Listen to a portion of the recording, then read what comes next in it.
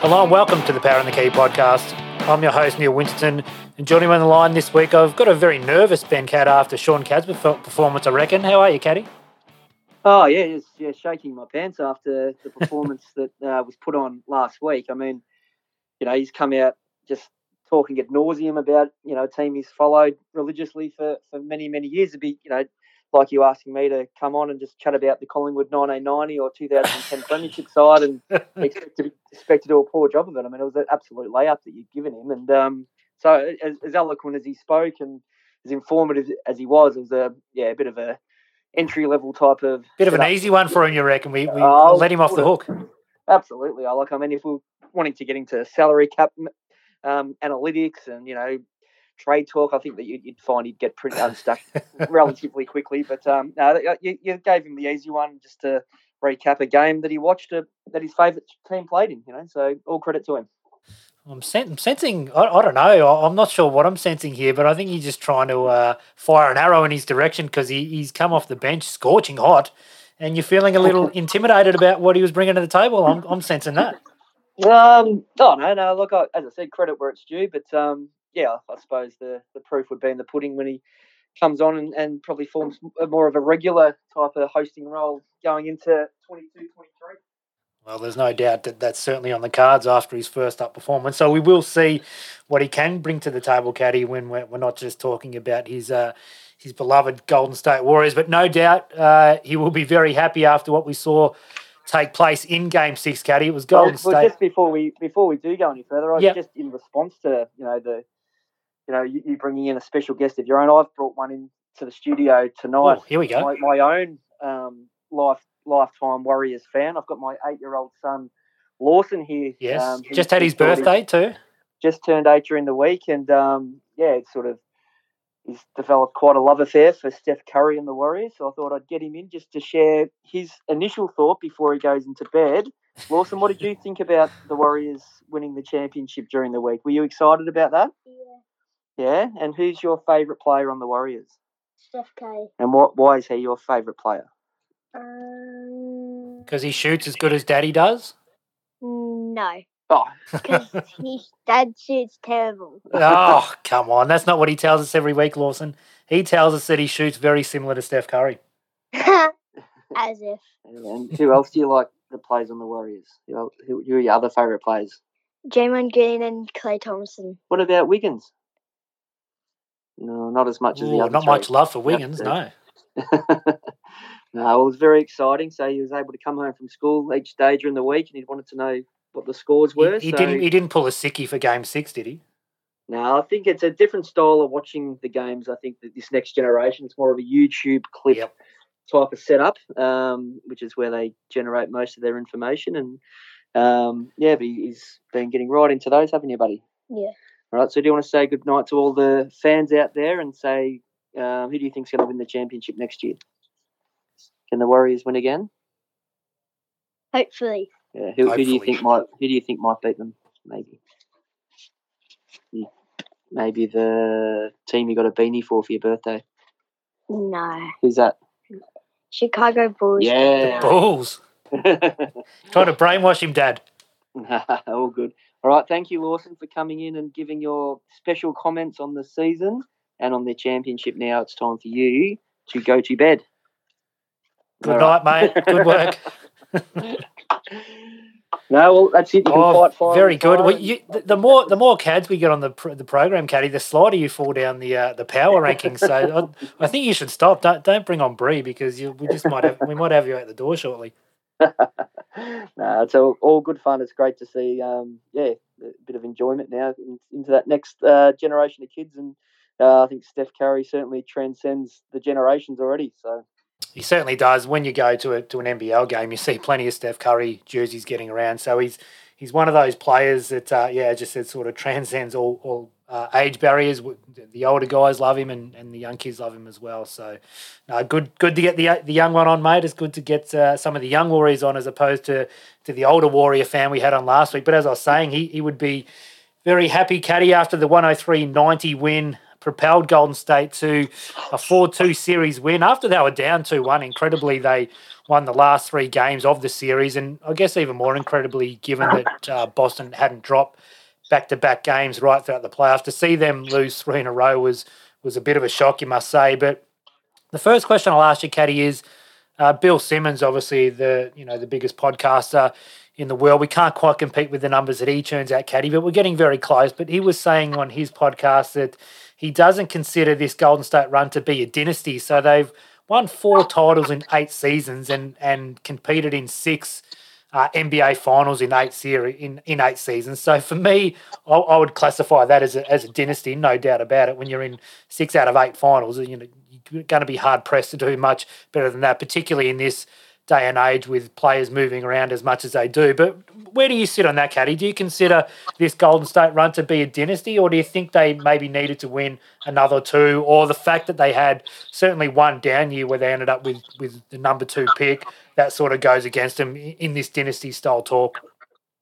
Oh, no, I think, a lot of this time, I'm surprised there's still any kind of negative talk at all around what they've obviously been able to achieve again this week in addition to the past 7 or 8 years. So, no, I think it has to be classified in that dynasty talk, particularly in this, I suppose, this era and generation of basketball and the amount of player movement that we see and the fact that really fans almost in a sense are following players more so than even teams, the amount of movement that we see. I think for a team to be able to sort of be so consistent and be able to regenerate themselves as well, like the Warriors have, is just an incredible achievement. And the fact they've been able to in this title in particular, really put any doubt, I think, to bed around any legitimacy of other titles that they'd won when they certainly had, the most talented team probably ever assembled. But this championship in particular, I think, is just absolutely full of merit. And, those 3 key guys that they had drafted, 10, 11, 12 years ago are still at the forefront of it. I think absolutely should be taken into account that it's a modern dynasty at least, but probably as good as any dynasty that we have seen over the years. Yeah, and I think that's what's so good to see, the fact that Curry, Draymond, and Thompson have been involved right through the run, and it's certainly much harder nowadays to string together. You go back and you saw when Bill Russell was around, Boston Celtics title after title, and the Lakers, and even when the Lakers and the Celtics were going at it with Bird and Magic, it's a much different proposition now with the free agency. So, yeah, I totally agree. This definitely has to be considered a dynasty. Now we'll start off talking about Steph Curry and what he did just firstly in Game 6 before we get onto the conversation. Yeah, obviously you have to have about Steph Curry and his legacy. So we'll just concentrate initially on Curry's Game 6 performance, Caddy. 34 points, 7 rebounds, 7 assists, 2 steals. I thought he was absolutely outstanding. He was a little bit loose early on with his handle and sort of had a couple of turnovers early, but for me, he just had total command of this game. He didn't come out and force his shot early.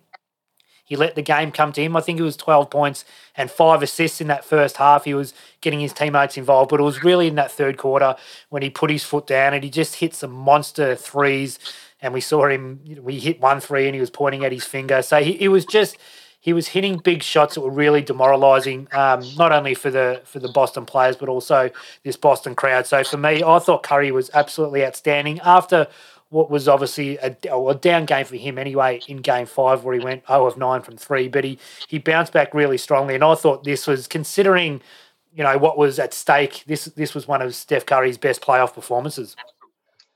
Yeah, absolutely. I mean, he came off that game, the previous one, where a historically bad shooting night for him, as it turned out to be, and after the extraordinary performance in Game 4. So for him to come back into Boston here in this game, and look, he, as you mentioned, he did take a while to get going. I don't think he scored his first point until there was about 4 minutes left in that first quarter. So yeah, that third quarter where he really sort of got going late in that one and put the ring on the finger. It was probably an early call to go with just a little early, yeah. Not only the ring on the finger, I think he put the baby to sleep pretty early on too, and they looked like Boston still may have had at least another run in them, and they did threaten a couple of times to sort of, I think they did get it in underneath single figures, and it looked, there might be another script here to be written, but to Curry's credit and the Warriors, they were able to close it out, and they just had too much in the end for a Boston team that, were probably out on their feet, I think, a little bit by the end of it. And, the experience and the class of the Warriors and Steph Curry really was able to get them over the top. And his performance, the 34 points, was not that I don't think he needed it, but I think it was great to just put that rubber stamp and exclamation mark on the series and on the finals MVP, and just put any discussion around that absolutely to bed with this game. And just the way even he got into the lane and put his body on the line at times as well. He was extraordinary, and the other players could just play their complementary roles and allow Steph Curry to shine on that stage was enormous. And a great finals performance in the end. So moving on to the legacy talk, which everybody wants to have straight after a performance like this. He's now got his first finals MVP. It was unanimous finals MVP, and deservedly so. He's a 4-time champion, 8-time All-Star, 8-time All-NBA, 2-time MVP, 2-time scoring leader. In the regular season throughout his career, he's averaged 24, 6, and 5, and in the playoffs it's 27, 6, and 5. So there was a bit of a narrative around Curry that his playoff performances don't quite stack up. Well, he actually averages more points in the playoffs than he does in the regular season, and he's now 21-4 in playoff series, which is a better percentage than Michael Jordan, LeBron, Kareem, Larry, and Magic. So his playoff career percentage is 69, winning percentage is 69, which is better than any MVP in NBA history with a minimum of 50 playoff games. So he's starting to build a huge legacy now. And there was, for whatever reason, before this year, there was a bit of a knock on Curry, and as I said, he was sort of spoken about as if he doesn't step up in these big moments. Now that we've got this, he's finally got this Finals MVP. He's got his 4th title without Durant. Where does this sort of put him for you? Is he sneaking into top 10 conversations, or is he still just on the outer of that top 10 for you, Caddy? Oh, look, I think he's got to be spoken about alongside all of those modern champions. I mean, it's a bit rich, I think, for us or myself in particular to kind of rank him against guys in the 50s and 60s and things like that. But I think I'll throw two names at you then. What about Kobe Bryant and Kevin Durant? Yeah, well, I think I actually would have him now probably ahead of Kevin Durant. I just think Durant probably a greater scorer and probably has clearly a better physique and more skill in a sense, the way he's built to play the game. But Curry, clearly the greatest shooter of all time. The way he's been able to, I suppose, continue to adapt his game after he basically changed the style of the game back in, we're talking 7 or 8 years ago, with the way that he was scoring, particularly from outside the arc, and just extending the length that he needed to be defended. I think for him to be able to do that and replicate it year on year, and then adapt, when things weren't going so well, and then come through the other side. Even last season, when they missed in the play, and he still averaged 32 points a game that season, and really, I think, came back from that horror show of the year before. But I just can't rate him highly enough for his impact on the game historically. From a stylistic point of view. But also now, the championships, the finals MVP, the league MVPs, like it's all there. So I don't quite understand where people would be trying to, put him in behind, other players. Where I think in particular, guys like Durant, who clearly a championship level player, came in and made some significant impact to Golden State when he came in there. But that was a really, really good team already, and he hasn't been able to go and do it on his own yet. Whereas Curry now, at the very least, whether you thought he'd done it in the first title that they won before Durant got there, but then now certainly after he's left, has been able to win again, and I think that's quite important. Whether the finals MVP, look, I'm probably not as big on that anyway, but I just think his career in total and what he's done for the generations of basketball fans moving forward is can't be really underestimated. So he's obviously won 4 titles, but he's won 2 titles now. That first iteration with the difference with Barnes and Bogut, and now this second iteration with Wiggins and Paul. This is obviously outside Clay and Draymond. So he's now won 2 titles without a fellow top 75 player. When the NBA named the top 75 players of all time, obviously none of the Curry's teammates from either of those championships were in the top 75. So, I mean, that there sort of illustrates just how obviously good a player he is and how important he is and how much he makes his teammates better, because Kobe Bryant, was Pau Gasol, do you remember, was he named in that top 75? I can't remember off the top of my head. I can't remember either. I don't think so, to be honest. But yeah, no, okay. I don't think he was, no. Yeah, so for me, I agree. He's probably just nudged slightly in front of Kevin Durant, and Durant's obviously got some good basketball in front of him, and as Steph certainly does as well. But Kobe Bryant's the one for me that I'd be really, Bryant's got such a loyal fan base, hasn't he, that just swear by him. And, he obviously tried to replicate Michael Jordan as the best he could and didn't quite get there, but was as good a facsimile as you could possibly want. Have you got him ahead of Kobe? Are you prepared to go out on that limb, or have you still got Kobe just for that absolute killer mentality? And he was obviously better on the defensive end as well as Curry. Would you have Curry just ahead of Kobe, or have you got Kobe still ahead? Oh, look, I probably haven't, put enough thought into drilling it down into an order. I think it's, I think it's a bit of a mundane exercise, to be honest, to try and go through all that, because it just people so love talking about it for some reason, though, don't they? Oh, absolutely, and it's always going to be a conversation piece. I just think, if anything, but if this championship, Steph Curry winning it and winning a Finals MVP now gets him the respect I think he deserved anyway, then that's awesome. And for him to now be, particularly, graded or judged as into that conversation, I think that's absolutely fair enough. And you can go through the points and the scoring averages and all this type of thing, but we've just never seen a guy shoot the ball like he has. And, yes, the defense is probably a bit different, and the teammates and all this type of thing you can go through to try and justify where these guys rank. But, really what he's done, I think, is above and beyond a lot of that, and has really carried the league, through the last few years, and the way they've been able to come back this season and win, I think, is extraordinary after, what was a pretty ordinary few years after that Toronto Finals loss, where you lose Durant and Thompson to, season-ending injuries in that series, and you just think, how in the hell are these guys ever going to get back to the level? And they've been able to do it, and credit to the Warriors front office for orchestrating, the number of moves they had to do to get this roster to where it is now. But yeah, Curry's the focal point of everything they do, and should be, justifiably congratulated and thought of in as high a level as possible.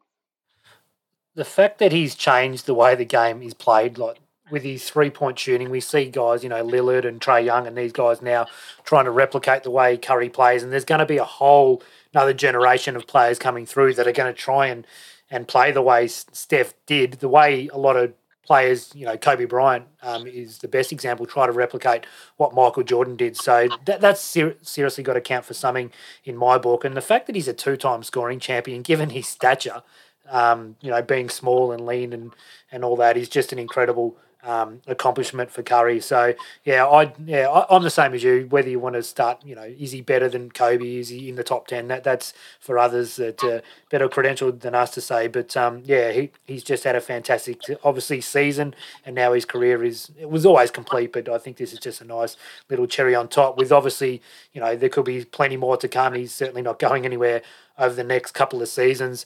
One of his teammates that's been involved in all these titles was Draymond Green, and who had a slow start to the series. We saw it in Game 4. He was very poor and even had his mum coming out tweeting, asking what was going wrong. But I thought Draymond was outstanding in Game 6. He did it. He gave us a typical, if you just glance at the box score, he gave a typical Draymond Green game. 12 points, 12 rebounds, 8 assists, 2 steals and 2 blocks. Now, he had the 5 turnovers, but he was absolutely everywhere. I thought he really set the tone for the Warriors on the defensive end. He was flying around, getting his hands on everything. And most importantly, he hit 2 3-pointers when he'd been, I think it was 0 for 19 or something.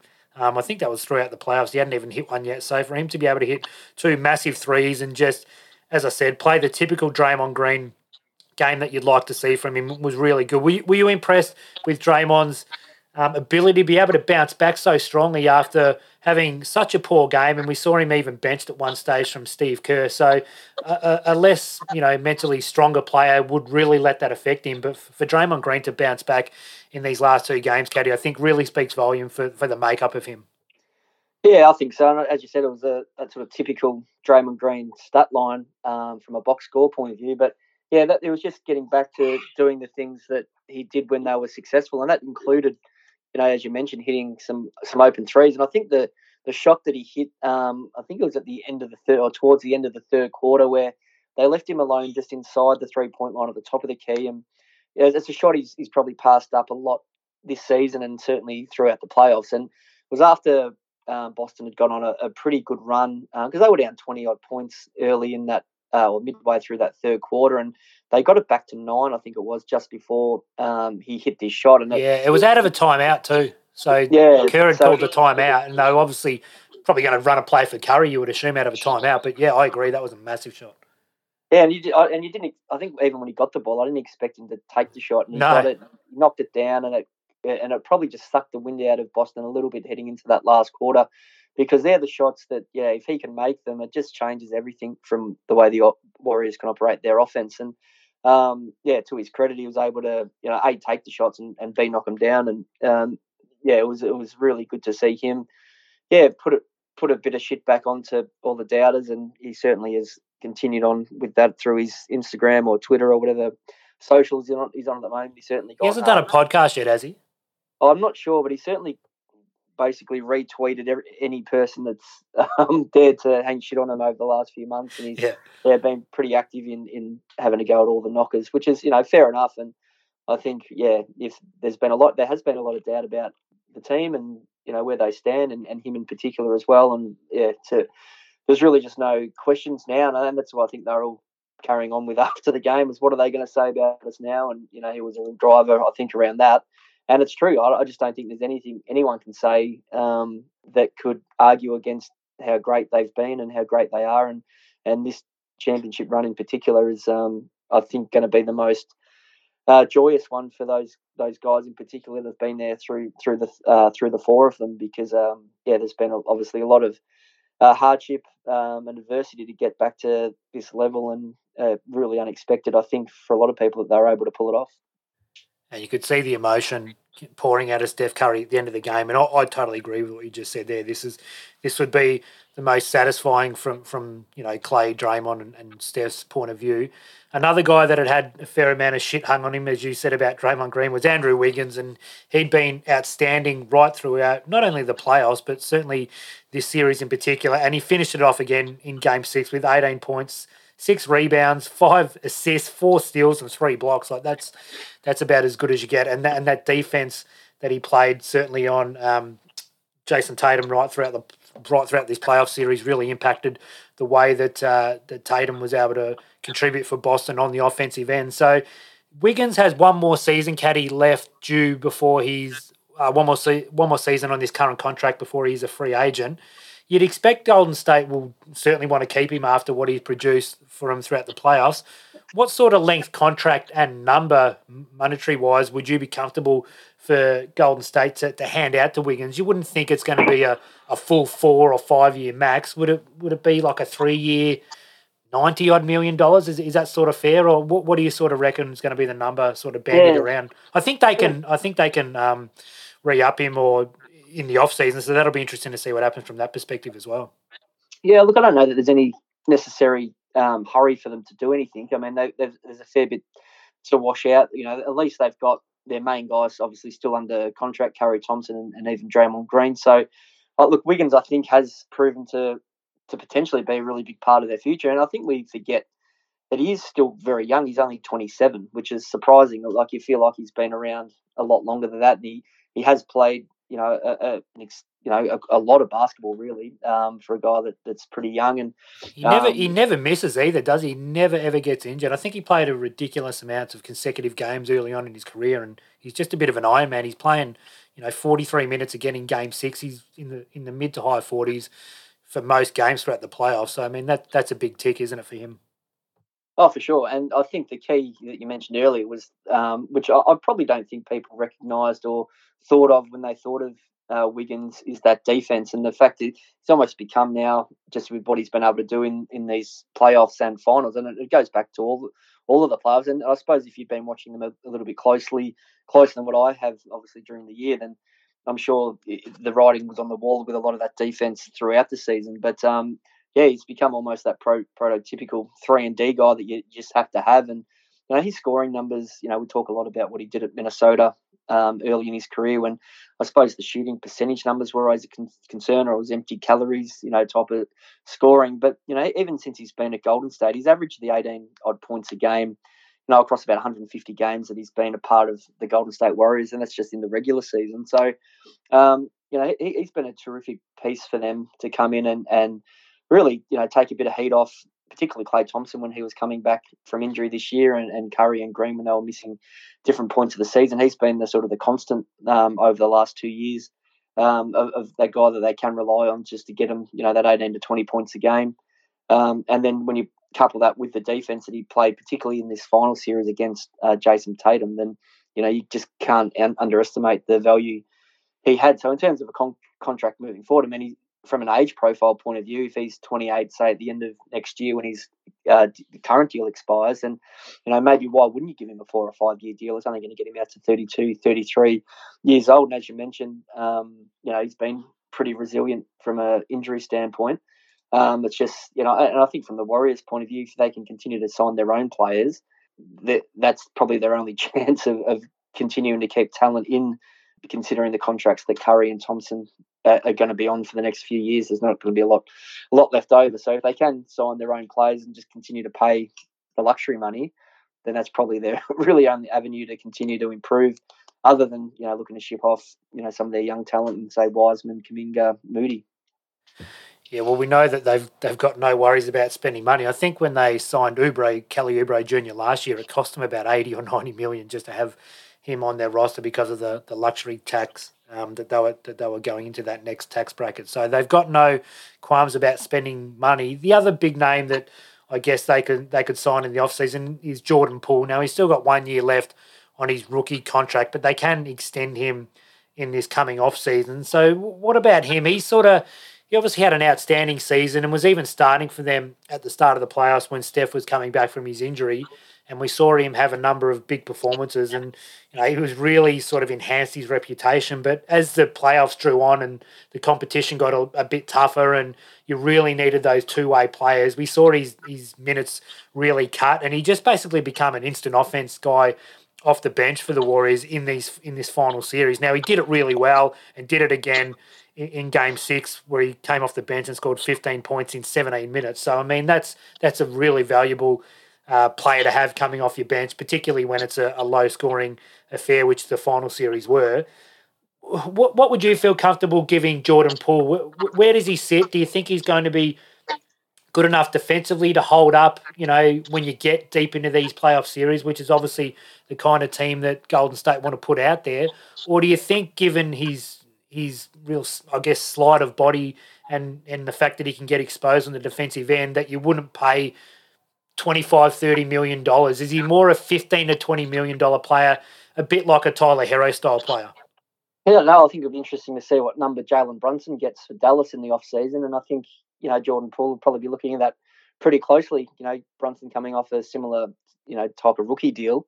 I think, whatever Brunson's be getting, and there's talk of in excess of $20 million a year, then I think Jordan Poole would rightfully think that he's going to be, into that level. And I think he's pretty important for the Warriors to keep because, forget about the playoffs. I think he in the end sort of showed that he was capable of standing up at key times. And yes, the defense is a problem, but I think he's a young enough player that he can continue to work on that, and they can identify the fact that that's an area of development for him. But it's really the regular season. I think he can really be valuable over the next year or two, as just giving Steph and Klay in particular, nights off or time off when they need it, because that's going to be pretty important for the Warriors if they do want to continue to extend out this dynasty. And I think has been valuable, the fact that Curry was able to miss a chunk of time this year and come back, and the Warriors didn't really miss a beat accordingly. And a lot of that was because of Jordan Poole and his output. When he got into the starting lineup, he was putting up regularly 25 plus 30 points a game through a stretcher. I think it was back in March. This year is on absolute fire, averaging 25 points for the whole month. So he's capable of doing that, and I think that's going to be important from just a roster point of view for the Warriors to continue to lengthen Steph and Clay's career if they've got another guy that's clearly able to contribute at that level. So I think he's a priority, and whatever it costs will be. And I think it's a funny one when you're talking about the Warriors, because you just don't worry about what the number's going to be because it just doesn't seem to matter, I don't think. Now, they've got another couple of players that were really big for them throughout not only this series but right throughout the season that are unrestricted free agents as well. Gary Payton II, who's hardly earned much money throughout his career. We spoke about him last week and the fact that he had applied to be the video coordinator at Golden State. Now, he's obviously carved out a really crucial role for Golden State throughout these playoffs when he got back from his injury. Kevon Looney, who had been fantastic right throughout these finals, had a bit of a down Game 6, but certainly an important piece. We've also got Otto Porter Jr., who actually started over the last 3 games, didn't play big minutes, but played a pretty important role, and Nemanja Bjelica as well. So there's 4 guys there that are unrestricted free agents. You'd imagine Looney and Payton II would be probably the 2 that are going to have a bit of interest around from other teams. There was already some rumours about Looney having a number of teams sort of interested in getting him on board. Do you think they're going to be able to keep all these guys? And as you said, that they don't really appear to worry about what the money is. They just keep paying and paying. But do you think they need to bring back all 4 of these guys, or is there any one of those 4 that you can see can be expendable? Look, I don't think they'd want to particularly lose any of them, to be honest. But it's going to be the willingness to continue to pay. And I think I was reading something the other day that they could be projected to be spending up to maybe $390 million in salary and tax if they were to re-sign pretty much all of their guys. So again, if they're able to, and they're, from the salary cap point of view, and again, I'm probably not as up to speed with this as you probably need to be, but I think if it's just tax penalty that they're paying, you just wonder where the threshold is for the Warriors ownership to go, right, okay, this is now absolutely too much. But I think, as you mentioned, Gary Payton Jr., he's only made about $2.5 million in his career. He's going to be looking to get paid, same as Kevon Looney. So, I mean, whether it's Otto Porter Jr. that he's let go, but Bjelica, you're certainly going to be able to find replacement level players for those guys. But I think they'd want to keep Looney and Payton for sure. And Jordan Poole they've got for another year at least, same as Wiggins. So they may not have to make those decisions straight away and maybe able to stagger out the other guys over the next couple of years. But I think they'd want to run it back for sure and bring those guys back on. Even if they sign them up, they're probably still going to hold reasonable trade value down the track if things aren't going right. But I think they'd take their chances and try and sign them all up and go from there. Yeah, well, Porter Jr. and Bjelica, you would think are probably minimum contract players. So it's really Payton and Looney are the ones that they're probably going to have to pony up to keep. So it'll be interesting to see what numbers other teams throw at those guys to try and pry them away from Golden State. But I agree. I think they're probably just going to keep paying to keep this group together. I mean, the other option, I suppose, is just thinking about Looney is how much faith they've got in James Wiseman. They know he's on an inexpensive contract at the moment, being his rookie deal, albeit it's at a high number because he was the number 2 pick in the draft, but it's still going to be probably significantly cheaper than paying him that number plus Looney. If he's going to get paid something in the order of $10 to $15 million a year as well. So they may think Looney could be potentially expendable if they think Wiseman's ready to come in and play a significant role. Yeah, well, yeah, he's a massive question mark, isn't he? As I said, the number 2 pick. I believe he's going to be playing in Summer League. We just haven't seen. He didn't play a game at all, did he? I think he played a couple of G League games or something for them this season, but he never got out on the court for Golden State. So, yeah, he's a big question mark for them heading into next season. Let's speak about Boston, Caddy. It was obviously a disappointing Game 6 for them. They came out really hot, and you probably expected that was going to happen. They had a 12-2 start. We saw them posting up a little bit. Smart, in particular, was getting down in the lane and posting up as much as he could. But then Golden State peeled off a 21 to 0 run, and I think it was the longest run in the last 50 finals years. So they started out hot, but then it fizzled out pretty quickly. But they sort of hung around enough late in that third quarter and even early in that fourth quarter where you weren't quite certain that Golden State had put them to bed, but in the end that they couldn't get the job done. Now the question definitely turns to Jason Tatum, who certainly had a below par series for what we know he's capable of. He was 21 points a game, 7 rebounds, 7 assists. And those numbers sound all right, but he was only 36% from the field. He actually shot 45% from three, sort of illustrating how much he was struggling from not only the mid-range, but we spoke about this last week with his ability to finish around the rim. So I'd been a bit sceptical on Tatum heading into this season, but he'd had such an outstanding season and finished top 5, I think it was, in the end in MVP, that I'd flipped my opinion on him. But now after watching him, what he did in this final series, I've got a little bit of a doubt about his ability to be a number one player on a championship team. Where do you sit with Tatum, Caddy? I know you've been a pretty big fan of his. I know he was in your fantasy team this year, so you watched him pretty closely, and you've spoken pretty highly of him right throughout the season. Has this final series here given you any doubts, or is this just a typical sort of one of those final series that you see a young player have? He's still only 24. You know, we've seen LeBron James have a poor final series against Dallas all those years ago, and he was able to rebound from this. Is this going to be a positive for Tatum in that he's going to learn quite a bit, or is this just a big question mark on him now and whether he's got that ability to be a number one player on a championship team? Yeah, look, I think it was certainly, it was a disappointing final series in particular. And look, you'd probably expect, and I'd be surprised if it doesn't come out that he hasn't had a pretty serious shoulder injury through these. Yeah, he was grabbing it a lot, wasn't he? Yeah, he was, and that, and plus I just think he was pretty much wiped out almost by the time these finals rolled around because of the. You know, they were pretty tough Eastern Conference playoffs rounds this season, and they really got battered all the way through. And it was a long series. And as you mentioned, look, he's still a young guy. Look, I probably think of him not so much as a young player at 24. I think the fact when he came into that rookie season and had such a significant impact into the playoffs in that first year when they took, I think it was LeBron to 7 games, and Tatum was outstanding in that.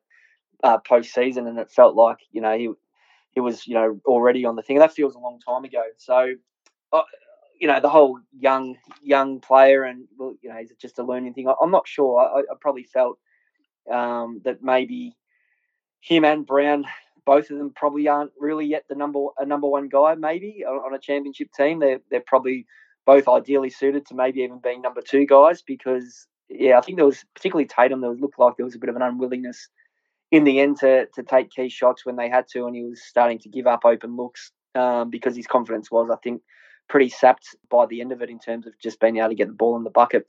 He obviously had some good games as well, but I think when you look at the stats and the amount of minutes he was playing, it was well down. The 2-point shooting percentages were disastrous, really. But yeah, look, it's a long road back to that. To the finals again. I think for Boston, I think potentially, and we spoke of this around a lot of the Eastern Conference teams, whether even if it was Miami or others, was it an opportunity to kind of come in and pinch one when there was so much disruption with Brooklyn and Philly and with Milwaukee getting bundled out. So there's certainly no certainty to be back there. I don't think next year. They've got to continue to find more depth on the roster. Their bench in the end was a bit of a big gaping hole. Really, they didn't get any production.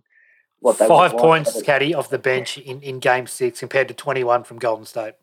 Yeah, no, it just wasn't enough there for them. And when their starters were clearly, struggling along, it was they just couldn't find any respite there, and they'll need to go to work in the off season and try and continue to build on the roster. I mean, they've done an outstanding job. I think Boston really. To get back in here, they're mainly a homegrown team in terms of drafting a lot of these guys themselves, but they're not going to get early picks now for a while. And Tatum, Brown clearly were that, and Marcus Smart even, I think he was a pick 6. So those 3 guys in particular, all picked in the top 6. Yeah, they're not going to get those picks again for a while, so they're going to have to get quite creative around how they're going to build out the roster. And Tatum. The regular season was outstanding. Is he a top 10 player in the competition? Is that how he's perceived now? I'm still not 100% sure. You wouldn't have him. I know it's hard to do off the top of your head. Would you have him top 10? I'll probably. I think I could find 10 others that I'd be able to list, and I think the fact is, you talk about him at that level is because they've been able to get so far and progress into the playoffs, and that's an outstanding achievement. I just think the gap between maybe Brown and Tatum's a bit closer than we initially may have thought. And it certainly looked that way, didn't it, throughout the finals anyway? Yeah, and potentially they just need, their inevitability that they might just need another star player in there to complement it might be where they're at, rather than relying on these two young guys to continue to build and develop together. So, yeah, I thought Jaylen Brown was their best player throughout the finals. He was the one that never really looked afraid. His defense is really, really good. He obviously struggles with his handle, particularly going into the lane. And any time he spun going into the lane, it pretty much got poked away from him. But so that is the biggest conundrum, as you said, whether Tatum's a number one or whether both Brown and Tatum are more number two players, or what more you need to surround these two guys to become a championship winner. Now sometimes we can get a little bit carried away. They've gone to the finals and got all the way to Game 6, and we probably expected them to win Game 6. So, I mean, they're obviously not too far off it. But I do agree with what you said earlier, when this was probably one they could have pinched. Milwaukee was a team for me in particular that if Middleton had been healthy, they, whether they got past them was pretty debatable. But when you look at their roster, Caddy, what is it that they need to do to make another run at this next season? Is it just fattening up that bench and the fact that they really could only rely on, well, they couldn't even really rely on Derek White. When he was on, he was very good, but we saw him sort of fade out the longer this series went. Grant Williams also really struggled in the finals. He had a big impact for them in Milwaukee at stages, guarding Giannis and being able to hit that corner three. But there doesn't seem to be a lot of guys coming off the bench that they've got any real confidence in. So is it just getting some guys that can come off the bench that can help sort of give Tatum and Brown and these guys rest, so the longer they go in the playoffs, they're not as fatigued? Or do they need to add somebody else like there was a bit of a question mark about whether Marcus Smart was a good enough point guard to lead a team to a championship. Now, he had a fantastic back half of the season and obviously won Defensive Player of the Year. So those talks got put to bed a little bit, but I think they got exposed for the lack of playmakers, particularly in this series when Smart was only at 5 assists. It was actually Tatum at 7 assists, whose ball handling has improved a lot, but he set a record for the most turnovers in a playoff run. So I reckon for me, they got to be able to add a backup point guard, like a Tyus Jones style player that you don't have to pay big bucks to, but can come off the bench and handle the rock. Because I think they probably thought they were getting that with Derek White, but he didn't really turn into that player. So for me, that's what they need to do. What is it for you, Caddy, that they need to do to make another run at the title? Yeah, I think it's another scorer off the bench, scoring wing to come in and complement Brown and Tatum in there, and also just backing up Robert Williams. Obviously, Grant Williams was probably a negative in the end, and Tyus didn't even play. So there probably needs to be some more front court depth behind Robert Williams, who looked terrific in that last game. His defense was outstanding. Oh, he was fantastic, wasn't he? I mean, he actually missed probably at least a half a dozen putbacks, I reckon, as well. He was sort of hustling really well on the offensive boards, but he just couldn't quite get those tip-ins. A number of times he missed. I haven't even seen his box scores in terms of his shooting percentage, but I reckon he missed quite a lot of, what is it here? He was 4 from 8 from the field, so I reckon he's missed 4 tip-ins at the rim, but his hustle was great and his block shots were outstanding. So I think if he can come back fully healthy, that'll be a big start for them, and they've got him under a really, really attractive contract for the next 5 years. I think it's 10, 11, 12, 13 million a year the next 4 years. So I think that's unders on what we've seen. Al Horford, obviously aging, he was outstanding. Again, he was the guy that probably kept them in it in the last couple of games, in a sense, when things got really tough. But I think they do need some depth in behind Robert Williams in the big man department. And as you mentioned, the backup point guard, Pritchard, was sort of playing that role and really, in the end, really limited time. And they just sort of lacked a bit of confidence in him and Derek White by the end of it. Yeah, there's no doubt they lack some confidence in those guys. So, yeah, a fantastic season for Boston to get all the way to the finals after they were 500 at round about January, and they were the best team in the second half of the season. And yeah, as I said, a fantastic effort to get all the way through. But they've certainly got some areas they need to address if they want to get back to the NBA finals. Couple of other news items that we saw during the week, Caddy. We had a pretty big trade. We had Christian Wood traded from Houston to the Dallas Mavericks for Boban, Sterling Brown, Trey Burke, Marquise Chris, and the number 26 pick. So we knew that Dallas were going to be very keen to add some pieces around Luka Doncic. They want to obviously surround Doncic with as much talent as possible while he's still young. And we had identified the fact that they probably needed to add a quality big man. That they did sort of get exposed, with Dwight Powell, who was good throughout the regular season, but come the playoffs became almost unplayable. So they've added a guy in Christian Wood who's certainly got a lot of talent. We've seen him, particularly over the last 2 seasons when he's gone to Houston and he's become a bit of a focal point of their offense. He's been able to basically be a 2010 guy who can, play some decent enough D. Now, he blocks some shots, but he's probably, positionally isn't all that great. But we saw how good Dallas were on the defensive end this year. So you'd imagine that Kidd and his assistants will be able to coach him up pretty well. And given his athleticism, you'd imagine he should be able to have a decent enough impact for them on that end. And he can also shoot the three ball. He was 39% from three on 5 attempts. So for a big man, that's very, very good. So what do you make of this trade from a Dallas Mavericks perspective, Caddy? Is this a sort of move that you think they needed to do to become a serious contender, or is this just sort of the first move and they need to do something else to jump up and challenge a Golden State for a championship?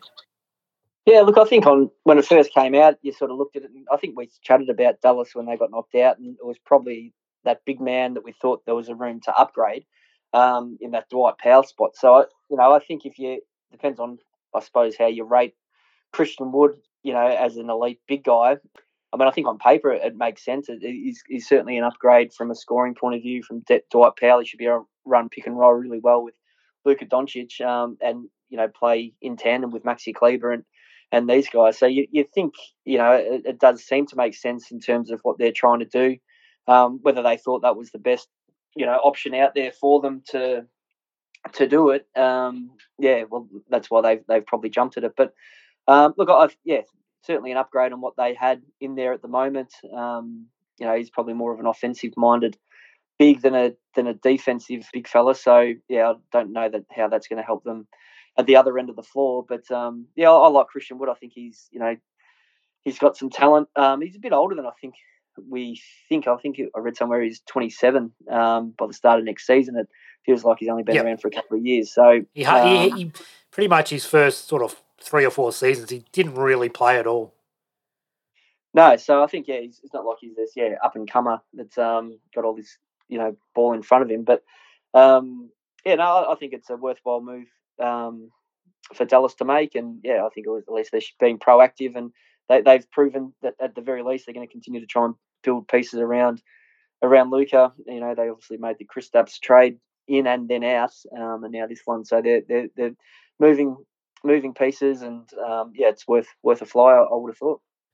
He's certainly got a lot of talent. I guess the biggest question mark on him is he's never really been on a team that was serious about winning anything. So he's a classic case of putting up big numbers on a bad team. Is he going to be able to adapt and play a significant role for a team that obviously has championship aspirations? So it's certainly worth a flyer. That late first round pick. Very rarely do you draft somebody that's going to come in and contribute straight away, or even contribute at any stage throughout their careers. So definitely worth a flyer from a Dallas Mavericks perspective. They didn't give up any of their players off the current roster that were really contributing all that much for them. So, I like the move for them. But, certainly there's got to be some sort of trepidation about how much Christian Wood can contribute to a winning team. The other big news, Caddy, that came out today, and one of the more surprising stories that I can sort of remember happening. I don't know if this has happened in the past, but the fact that Kenny Atkinson, who hadn't signed the contract yet, but it was announced a week or two ago that he was going to be signed anyway to a 4-year deal to become the Charlotte Hornets head coach, has now decided that he's going to remain at Golden State as a top assistant. So Mike Brown was the top assistant for Golden State heading into this season. Now he's obviously got the Sacramento Kings job, so that has opened up a vacancy there. But the fact that Kenny Atkinson was offered a job at Charlotte, took the job, and now after the Warriors win the title has reneged on that and has decided to stay on as an assistant at Golden State. A very, very strange happening for me. I mean, it's not as if he's signed on to coach the Orlando Magic. You know, he's signed on to coach Charlotte Hornets, who have LaMelo Ball, one of the most exciting young players in the leagues. They've obviously also got Miles Bridges there as well, who's a very good young player. So it's not a roster totally devoid of talent. So a very surprising turn of events to me. What did you make of this, Caddy, when you heard the fact that he'd decided to stay on as an assistant coach at Golden State? Yeah, you don't often hear about it. I think, those sort of lifetime type coaches, you think that they're bred to just want to be head coaches, and if an opportunity comes up, you take it. And clearly, he thought enough of them to accept the initial offer.